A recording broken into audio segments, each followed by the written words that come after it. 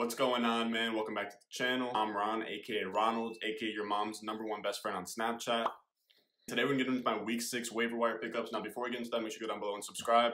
While you're down there, if you have any questions about waiver wire guys that I didn't go over in this video, or trade questions, I know a lot of you guys get trades on Tuesday mornings, just go down below, comment them. I know I put these videos out on Reddit, but I always check the YouTube comments first, so make sure that you're commenting on YouTube. Now before I waste any more of your time or any more of my time, let's get into these week 6 waiver wire ads. Let's go. I know I'm critical. My nitty bag, my kitty boots. I got the juice, I got. So for these waiver videos, every player that I mentioned on this list is going to be under 50% owned in ESPN leagues. And this first section of the video I'm going to go over is my priority ads, which are players that I would burn a waiver wire priority on, or I would use over 20% of my FAB budget on. This week, there's only one player on that list. It's Alexander Mattison. There wasn't any crazy injuries. There wasn't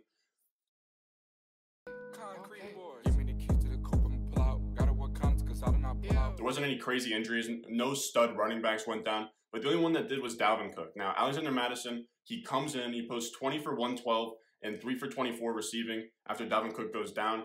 And to me, Alexander Mattison, he's got the dreads. Literally, if you just put him in Dalvin Cook's jersey and you gave him the visor and you told nobody about it, nobody would know the fucking difference between him and Dalvin Cook. It's super marginal. Alexander Mattison averages over 4 yards a carry. He's super efficient on the ground. And if Dalvin Cook continues to miss time, he's a top 10 back in this offense. To me, it's just a matter of how much time Dalvin Cook's actually going to miss. It looked like he pulled a hammy or like pulled some sort of fucking muscle in his leg.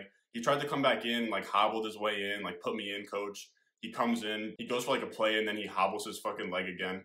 And then he goes to the sideline. I think that he's going to try and rush through this injury. I think he's going to probably maybe even suit up next week. So I would just be hesitant to go all in on Alexander Mattison without knowing the extent of Dalvin Cook's injury, which we'll probably know more towards Tuesday night after more reports come out. After we move away from my priority ads, we go to my ads, which are guys that you're going to want to wake up Wednesday morning, look at who was added, who was dropped. You're going to pick these guys up. You're not going to use waiver priority. You're not going to use FAB budget on these guys.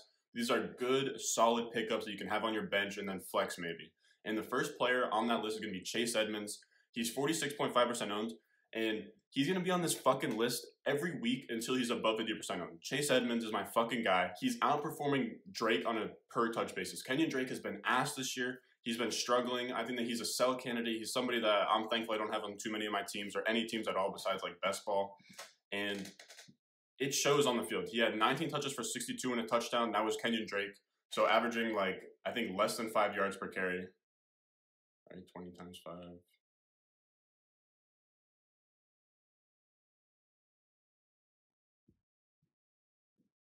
Yeah, so way less than 100 yards per touch. And then Chase Edmonds has 8 touches for 92 yards and a touchdown. So he gets less than half of Kenyon Drake's touches, goes for way more yards, and scores a touchdown. He actually put up more fantasy points on the day, I'm pretty sure.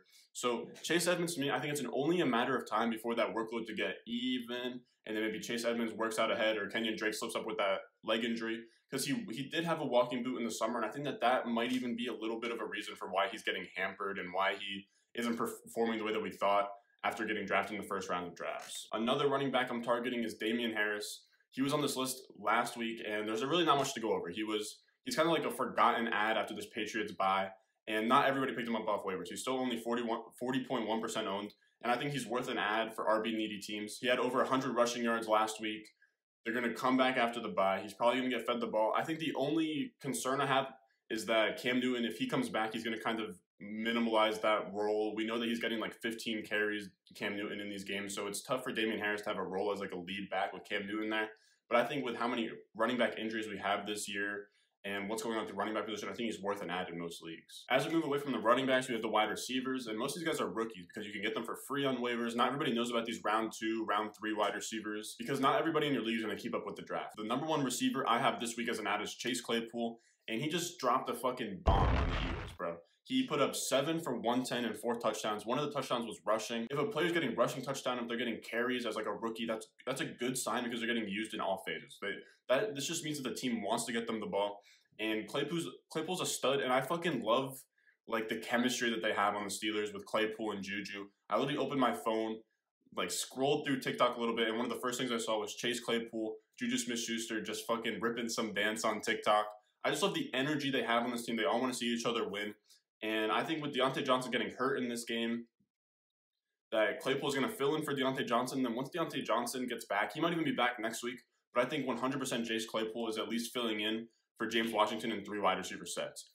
After this game, I'm pretty sure Chase Claypool is like the wide receiver 15 in fantasy. So I think that he's going to be like a flex play moving forward, like a boom bust flex play. I really want to see it another week and see how he looks. But he's a super promising player, really big.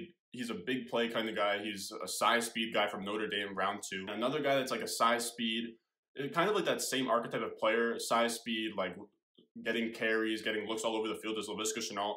He's wide receiver 27 on the year and is still only 32% owned. So this is a guy you're getting off of waivers for free as a flex option. He's a firm wide receiver 3, and he also lines up everywhere. He's getting carries. He's getting looks in the wildcat formation at quarterback. The reason why he's even more of an ad this week is that Chark is injured. So if DJ Chark is hurt, then Laviska Shenault gets even more of an upgrade. He gets more of a boost. And another guy in that same offense that gets a similar type of boost is going to be Keelan Cole. He's wide receiver 26 on the year, and he's that next option after Laviska Shenault. So DJ Chark, if he misses a week, he misses 2-3 weeks, who knows what that injury's extent is, but these are 2 guys that I think benefit a lot from that injury. Another wide receiver that we have on this list is another rookie, Henry Ruggs III. He was hurt for the beginning of the year, but now he's back out here, and he just ripped up the fucking Chiefs on 3 targets. He had 2 catches for 118 yards and a touchdown. He's pretty much electric, and I think that they're going to have a bye next week, so he's been hurt all beginning of the season. He gets another week to get healthy. I think that if you can afford a spot on your bench to grab him, you should, man. We've all seen the athleticism this guy has. He has a 4.2 40. He's fucking dunking all over the basketball court. The guy's a stud, and this Raiders offense is scoring a lot of points. So I like him as an ad. I think that he's going to be playable as the year goes on. And somebody else that's going to get better with time is going to be Christian Kirk. This week against the Jets, he tied DeAndre Hopkins for the team lead in targets with 7 targets each. And why this is actually pretty impressive is that DeAndre Hopkins played a majority of the snaps. He played 65 of 75 snaps, so he played over 85% of snaps. Christian Kirk, though, he gets the same amount of targets on only 59% of the snaps. He hasn't passed over 63% since week 1. In week 1, he had like 80%, and it's taken a dip since then because he's dealing with an injury. Now, I think as he nurses his injury, as he gets more healthy and he gets back to normal, his targets are going to start to go up, his snap share is going to start to go up, and people are forgetting this is a guy that was drafted as like a wide receiver 3 in most leagues. He was drafted around like wide receiver 32 at ADP, and now he's getting dropped in most leagues. He's available in 41.6% of leagues, so I think you grab him now.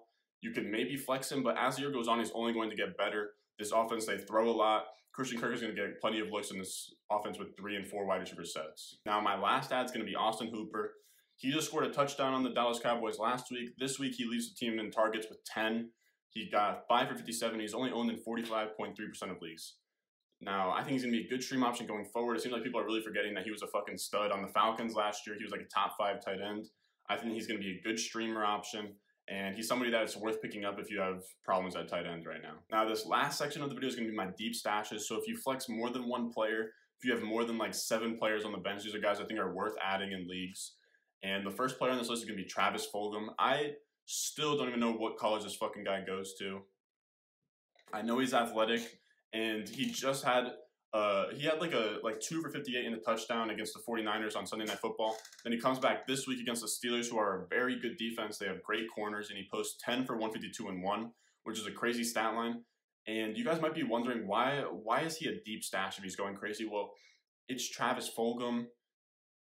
Still somebody I cover every player that's getting drafted. Like, I'm looking at every player. This guy's from Old Dominion. I've never heard of him before. He's leading the team in targets with 13, but my problem is that Alshon Jeffrey, Jalen Reagor, Deshaun Jackson are all going to come back very soon. And I don't ever see myself flexing Travis Fulgham in a league unless if there's multiple flex spots. So that's why I consider him a deep stash. But I think he's a super interesting option. And I think if he's out there on waivers in a dynasty league you're in, you have to go grab him. After we move on for that, I think another deep tight end you can look at if you're in a league, like a 14-team or 16-teamer where people have all the usable tight ends. I think a good guy to pick up would be Irv Smith. He's 4.3% owned, but people were drafting him around like tight end 17, tight end 18 pre-draft. A lot of hope for him. Second-round guy out of Alabama, very athletic, but it just hasn't happened in this offense that doesn't pass a lot of the time. He's mainly used in, like, if he's in 12 personnel, he'll block sometimes or he'll run routes. And this team just hasn't been great for passing offense, but he looks promising in this game against the Seahawks. He had 5 targets. He had 4 for 64 through the air. He was tied for second on the team in targets with 5. That's nothing crazy, but given like what's happening at tight ends right now, 4 for 64 is a completely startable week at tight end, and he might develop into more of This role might develop for him more as the season goes on because tight ends, they take time to develop, they take time to get targets, and we could see him start to really produce down the back end of the season. He was a little bit startable last year in seasonal leagues, so I think that we're going to see him get back to where he was last year and start to improve as a tight end. If you made it this far, man, I really appreciate it. Make sure you go down below and subscribe, leave a like, comment. Like I said in the beginning of the video, if you have any questions, just go down below and comment. I answer waiver wire questions, trade questions, start-sit questions, all of the above. I'll answer other questions too, bro. If you have a question for me about sports betting, any other sports, all that shit, just go down below, comment. I'll always answer within like an hour. And if you can't get me on there, get me on Twitter at @RonStewart_ on Twitter. And as always, man, I'll see you in the next one. Thirsty, thirsty, trying to choose. I mean, I know I'm pretty cool. My nitty bag, my kitty boots. I got the juice, I got the